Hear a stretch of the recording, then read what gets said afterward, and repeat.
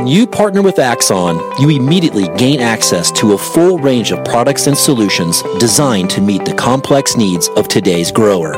We carry all major brands and sizes of tires and wheels. We specialize in large diameter wheels for large equipment.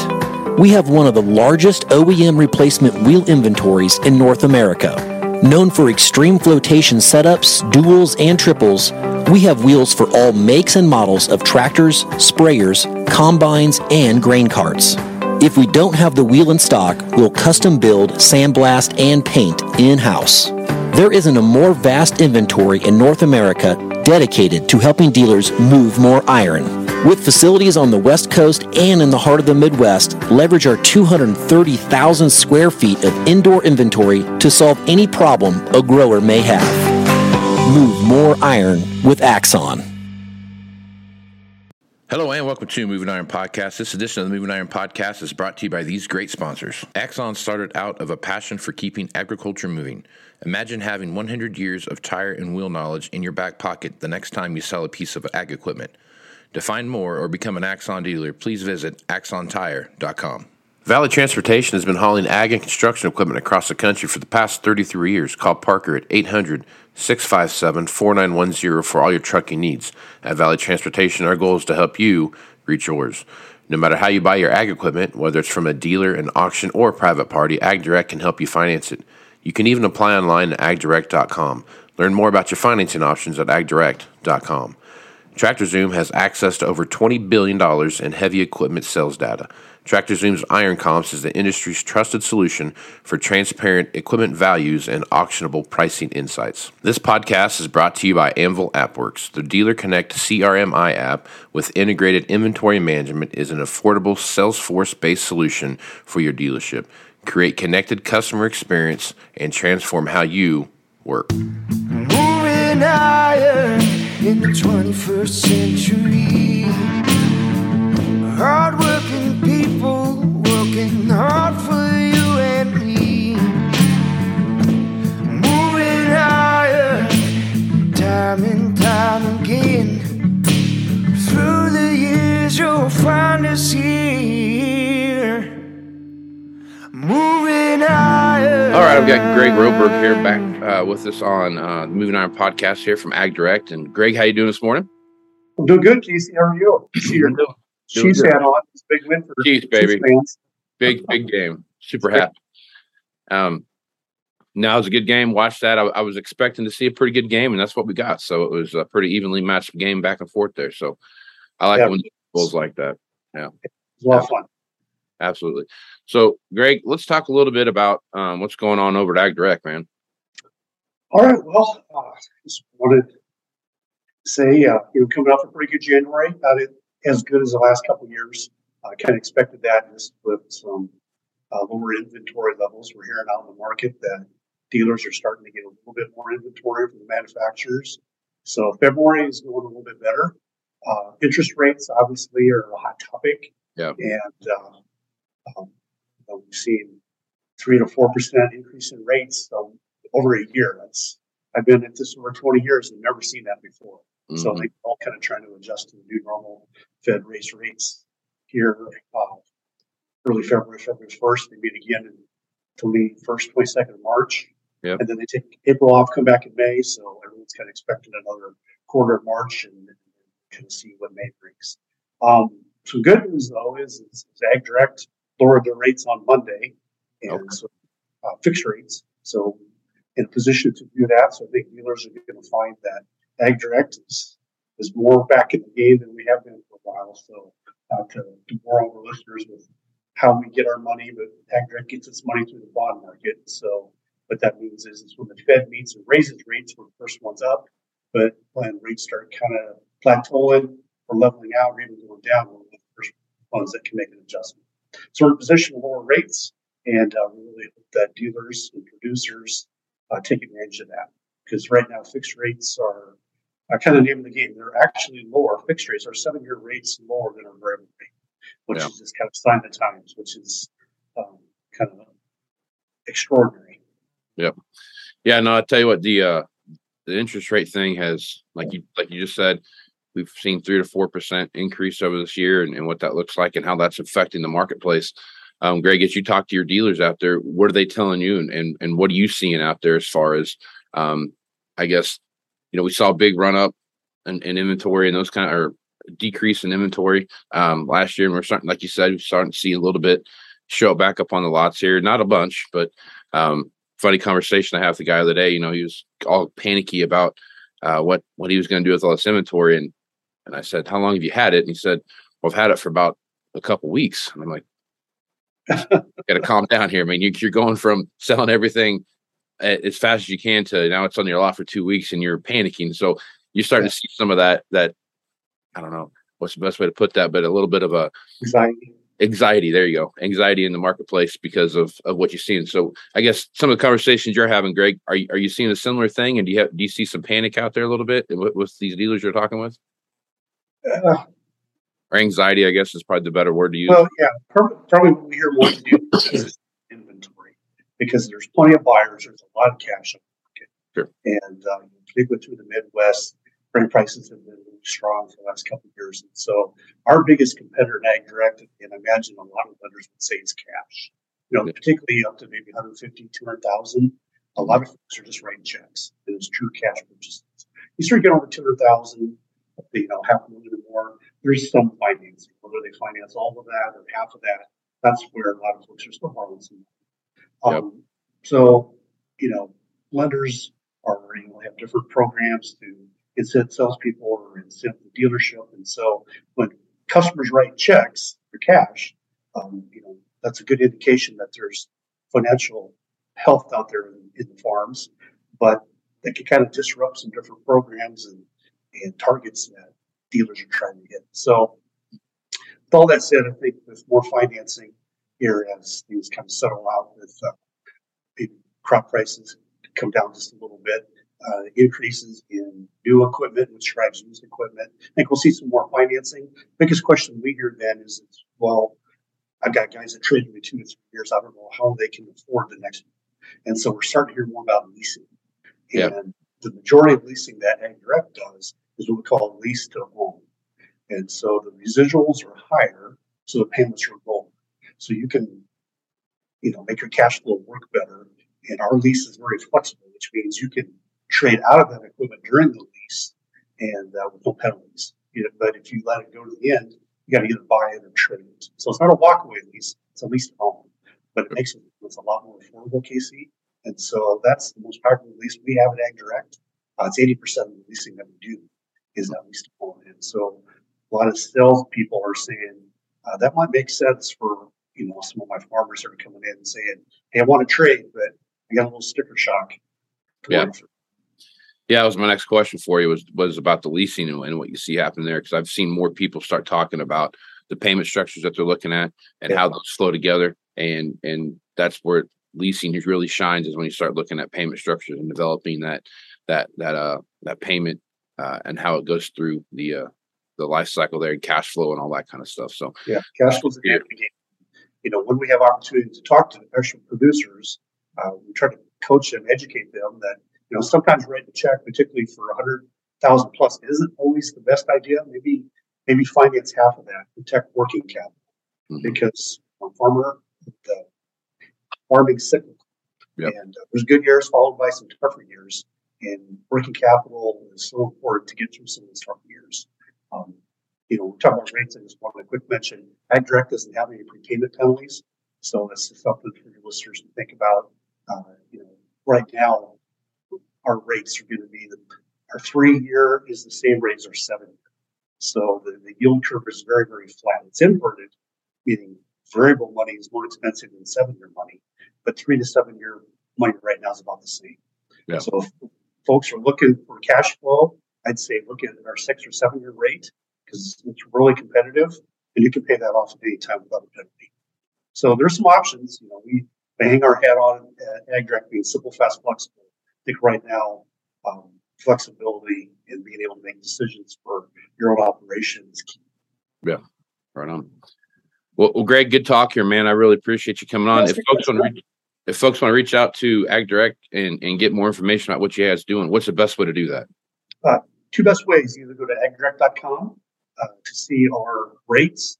You also can go see our rates and do some payment calculations on AgDirect Mobile, which you can just download for free.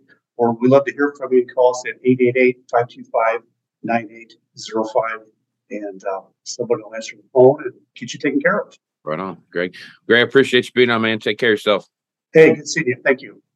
Hello, and welcome to Moving Iron Podcast. This edition of Moving Iron Podcast is brought to you by AgDirect. It's built for today's agriculture with simple applications, quick response, competitive rates, and generous, flexible terms. AgDirect offers buy, lease, and refinance options on almost all types of new and used equipment. Non-recourse and timely funding back to your dealership, plus sales incentives. No other ag equipment lender works like AgDirect. Learn more by calling your AgDirect territory manager at 888-525-9805 or visit us at agdirect.com. I've got Tanner Ehmke on here back from CoBank. He's back on for his monthly chat. So Tanner, how you doing, man? Doing all right. Good to be back, Casey. Good, man. I'm glad to have you back. So we got, I think, a couple big things I think that are notable to talk about, all kind of hovering around the economy, what we see happening there. One is we had some fireworks on the inflation rate that came out here last week. Kind of talked about what we saw there. And with your expertise being in dairy, I want to hit on that a little bit too. So let's start with interest rates first. Interest rates and inflation rates and what that looks like. So we had the inflation rate come out, and it was down from where it was in December. But the big to do was the intra-month growth in inflation.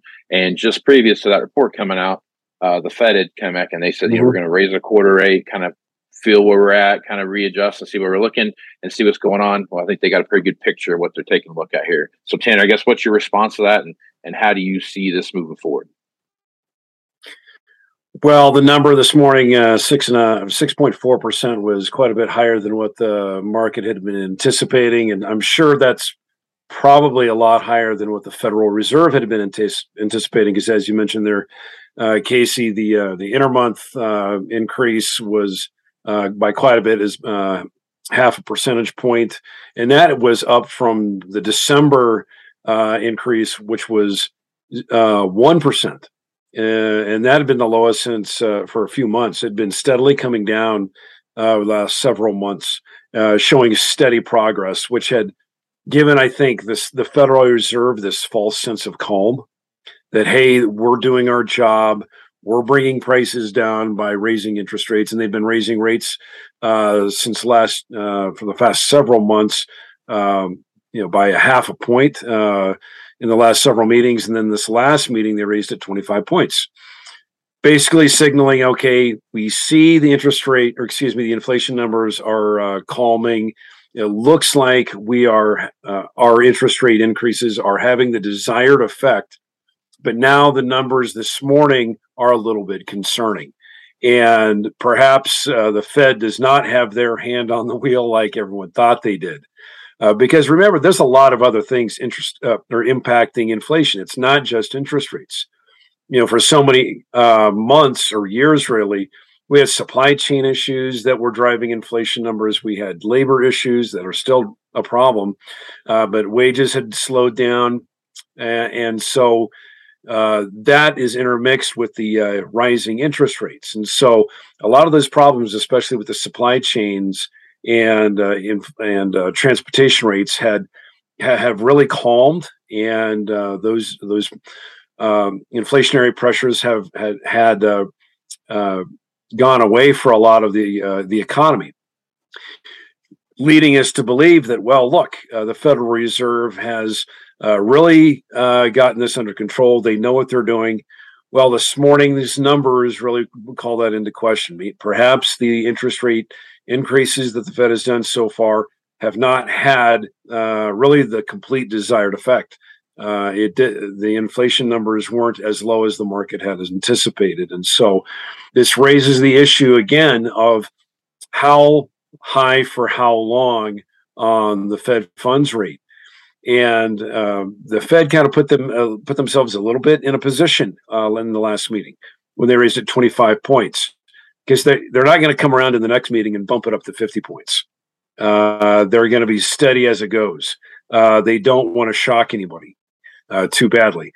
at any rate. And so what this perhaps does is it leaves the Fed in a position of maintaining a path of raising rates by 25 points for the next several meetings. And Jay Powell had already indicated in the last meeting that at least a couple more times would be a couple more rate increases are in the offing. I think right now, given the inflation numbers this morning and the very, very strong jobs numbers that had came out before that, all point to the fact that the Federal Reserve's rate increases have ultimately not slowed the economy down enough. And they're probably going to have to maintain this path of further rate increases, at least at the bare minimum for the next couple of meetings, perhaps, into well into the second half of the year, perhaps. But we'll see. That we're going to see what the data says coming in. But with the numbers as high as they were this morning, I think the Federal Reserve is going to be taking this very seriously about maintaining a path of at least 25 basis point increases, at least for the next few meetings. Yeah. All right. So, what's your thoughts there, man? I mean, I'm looking at this stuff, and I'm watching. I bought my house at 2.75% interest rate, whatever it was, 3 years ago, whenever it was I moved into my house. And to get the same house today, you're looking at 6.5% interest. 6.5. Yeah. And so you're tripling the amount of the interest payment that you're paying by doing that. Pretty close to that level. I mean, 2.5 times for sure. You take a look at that, and I still see houses that are being sold at above ask price. I still see houses being pushed around. There's pockets of places that you see some slowdown, but you still see a pretty strong housing market out there, even though with interest rates the way they are. What do you think some of this driving factor? I mean, because it's not like wages have gone up to meet the inflation point. No, they haven't. Wage growth has not really been keeping up with inflation at all. Yeah. So, I mean, what's your thoughts there? That's a problem. Yeah. Well, a couple of things on that, Casey. One, we've got a very tight housing market. Right. And so even though you raise the the cost of borrowing, it's a situation for homeowners. Right. Yeah, the housing market may be strong. Do they want to sell?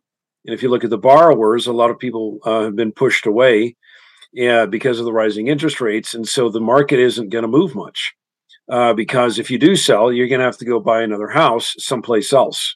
And so that has further kept the housing market even tighter, and that's why housing prices haven't come down, and people's home equity still remains fairly elevated, and so that has perhaps given people consumers a false sense of wealth that their home equity remains elevated. But at the same time, you brought up wages. That's a problem. The wage growth has not kept up with the inflation. So real wages is actually negative. The real wage growth, when you subtract the inflation rate from the wage growth rate, that gives you real wage growth rate. And people have been taking pay cuts. And so I think we have to keep an eye on what that means, especially in food and agriculture, because consumers are going to have to cut around at least on their durable goods, and then they're going to start trimming where they can on their food. And what that means in the grocery store, we've kind of already seen this play out now for the last several months. People going to private label, people buying more efficient bulk packaging, or in some cases, if they just don't have the dollars, they have to go to smaller packages. People going to commodity products rather than premium products. All of those things consumers have already been doing, shopping at big box stores, and then instead of boutique retailers. That's what they've already been doing, and now with the inflation numbers as high as they are, that's going to push even more and more people into this situation where they're going to have to really start getting very smart on their dollars at the grocery store. And food is a hard thing to cut. I mean, you can perhaps push back your mortgage a few months. You can work out. You can work that out. You can hold off on paying your rent, but you can't hold off on eating. And for better or for worse, that's good for us in agriculture. Consumers still have to eat. Not that we want to take advantage of that, but I think we can find solace in the fact that everyone in agriculture knows that they're needed. You can't go without a farmer, and you can't go without food for too long. Right. So I think perhaps here we have, in a lot of the food and agriculture sector, some recession-proof products. I know in dairy, the sector that I cover, a lot of dairy products are recession-proof. Some products are going to be more flexible. For instance, butter. Butter has certain replacement or alternative products. Instead of cooking with butter, you can cook with vegetable oil, things like that, or margarine. There are cheaper alternatives out there that have the similar function in the kitchen. People are definitely going to be cutting back at restaurants even more. So I think these trends that we have seen for the past several months of the consumer hunkering down, that is only going to continue further into the year.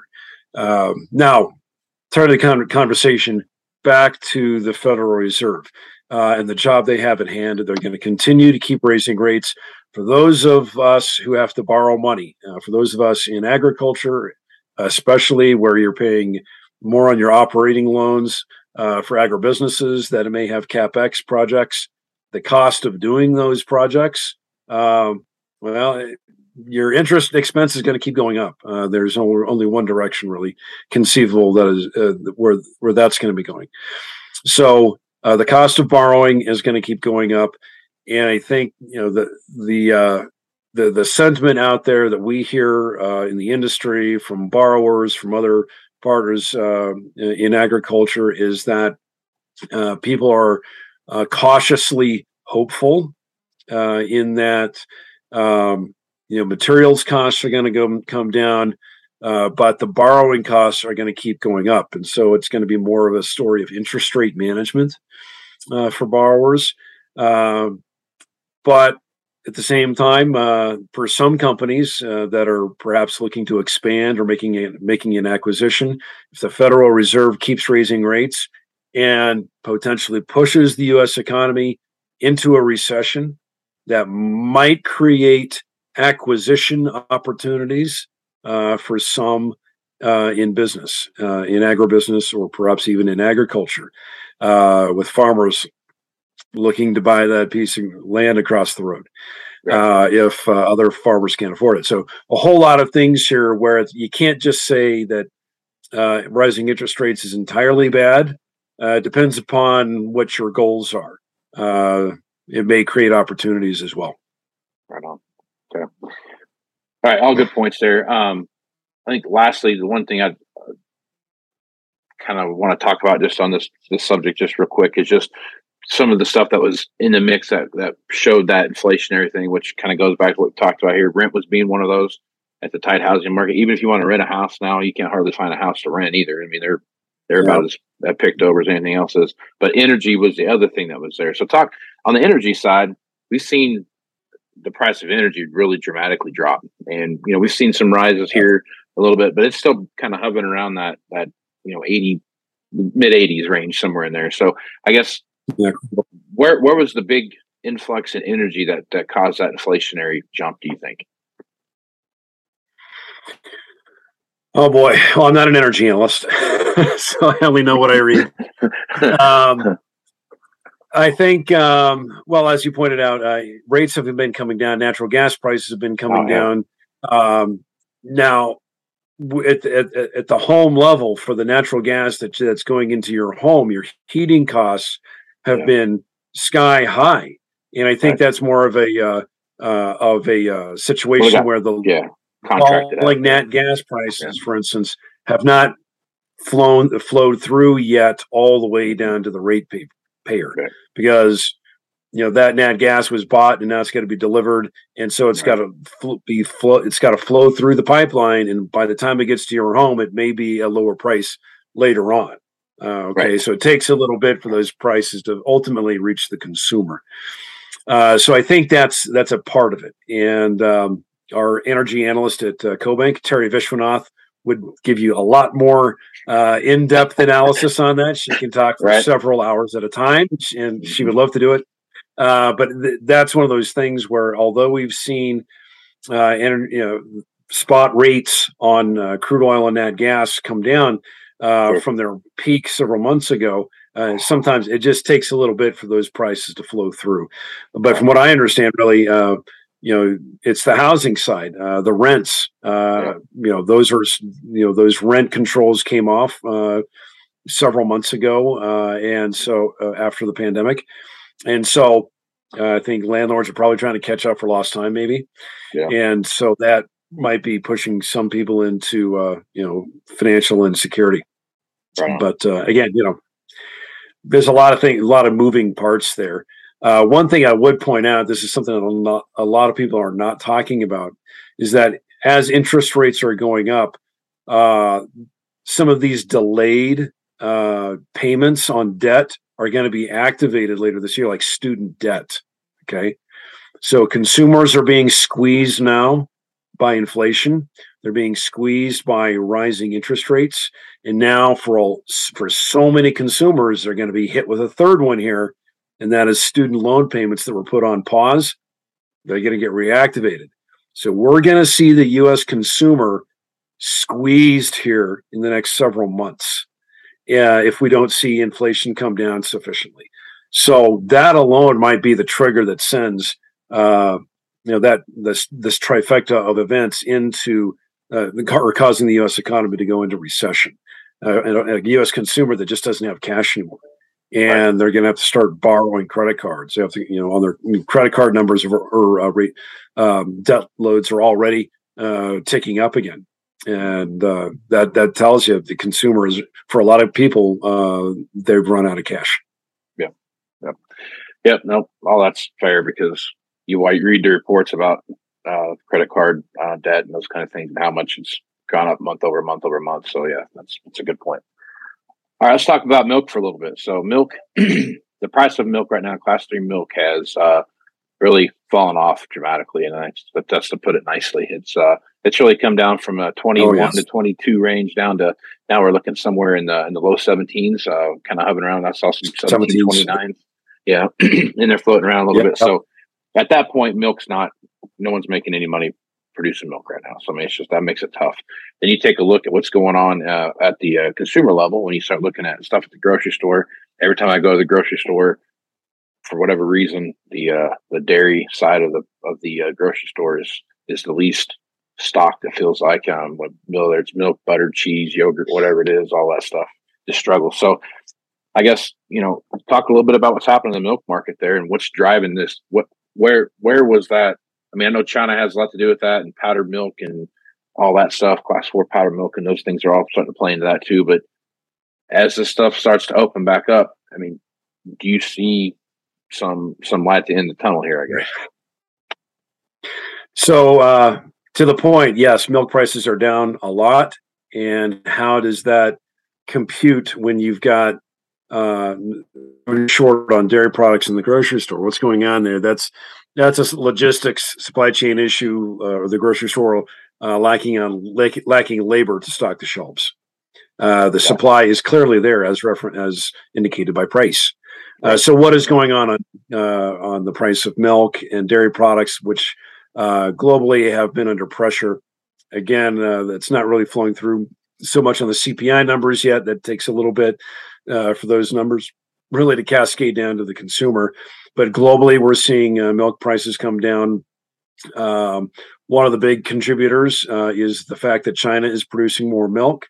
The Chinese government is very aware of the ESG initiatives in Europe and New Zealand to reduce methane emissions and thereby reducing cow numbers. And so that has sufficiently scared the Chinese, who are the biggest dairy importers in the world. And so even though it may not be making money to produce milk in China, the government has subsidized it and tried to turn the knob on that and increase production in the face of this declining or the threat of declining production in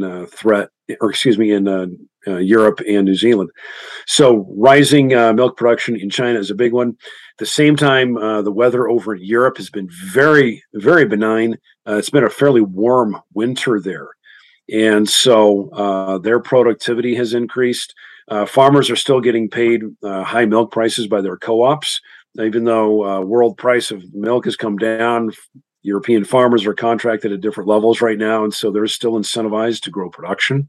This is coalesced with the warmer weather there. So you've got production across the board there, really strong production in the main producing countries, especially like Germany and France and Britain, all showing strong increases in milk production there. And then at the same time, the European economy is struggling, and so consumption is down a little bit. And so that pushes even more European dairy products onto the export market at a time when the Chinese are producing more milk, and that creates a supply-demand imbalance. Less demand coming out of from China, more supply coming out of Europe, and then here in the United States, same thing. We have had at least a steadily growing herd up until the last milk report. We saw the U.S. dairy herd come back a little bit because cow slaughter is starting to pick up. That's a big reason, but productivity continues to go up as well, and so we've got sufficient milk supply here in the United States at a time when we've got plenty of supply globally. And so now we are seeing milk below cost of production. And that ultimately is going to cause some pain for a while for the U.S. Dairy farmer. And ultimately, that's going to catch up with European farmers as well to reduce their production. But that's going to take a little bit, unfortunately. So a lot of things going on there as to why we see falling milk prices. At the same time, feed costs are still fairly elevated, unfortunately. And so that is really going to impact the farmers' cash flow, and their feed is not what it used to be, clearly, with milk prices having come off their record highs. So painful time right now for producers. I'd say with all that bad news, we got to end it with the positive story. We had record exports last year. That's a win, and hopefully with declining dairy product prices, we're going to see a stronger export pace. When we are struggling with still a fairly strong dollar. Hopefully our lower export or dairy product prices are going to buy us a little bit more market share globally. That's taking the long view. Hopefully we can expand our market share longer term. But sometimes it just takes a period of low prices in order to do that. Right on. Okay. Well, good stuff as usual, Tanner. Folks want to reach out to you and get more information about what it is you're doing over at CoBank. What's the best way to do that? You can go to cobank.com, COBNK.com, and you can find our research at on the Knowledge Exchange tab. Right on. Okay. Man, I appreciate you being on the podcast, man. Hey, always glad to be here. Thanks, man. I'm Casey Seymour with Moving Iron Podcast. Check me out on Facebook, Twitter, and Instagram at Moving Iron LLC. Go to LinkedIn at Moving Iron Podcast and check out the video version of this over on the YouTube channel, which is the Moving Iron Podcast YouTube channel. Check that out there. Go to Moving Iron LLC for everything Moving Iron related and get all the information from the Moving Iron Summit coming up here in Nashville, Tennessee, September 11th through the 13th. If you want to get $50 off your registration fee, just be the first 150 people to sign up, and Axon Tire will take care of that for you. So with that, I'm Casey Seymour with Tanner Ehmke. Do smart, folks. Out. Axon started out of a passion for keeping agriculture moving. Imagine having 100 years of tire and wheel knowledge in your back pocket the next time you sell a piece of ag equipment. To find more or become an Axon dealer, please visit axontire.com. Valley Transportation has been hauling ag and construction equipment across the country for the past 33 years. Call Parker at 800-657-4910 for all your trucking needs. At Valley Transportation, our goal is to help you reach yours. No matter how you buy your ag equipment, whether it's from a dealer, an auction, or a private party, AgDirect can help you finance it. You can even apply online at AgDirect.com. Learn more about your financing options at AgDirect.com. TractorZoom has access to over $20 billion in heavy equipment sales data. TractorZoom's Iron Comps is the industry's trusted solution for transparent equipment values and auctionable pricing insights. This podcast is brought to you by Anvil AppWorks. The Dealer Connect CRMI app with integrated inventory management is an affordable Salesforce-based solution for your dealership. Create connected customer experience and transform how you work. Moving higher in the 21st century. Hard-working people working hard for you and me. Moving higher, time and time again. Through the years you'll find us here. Moving higher.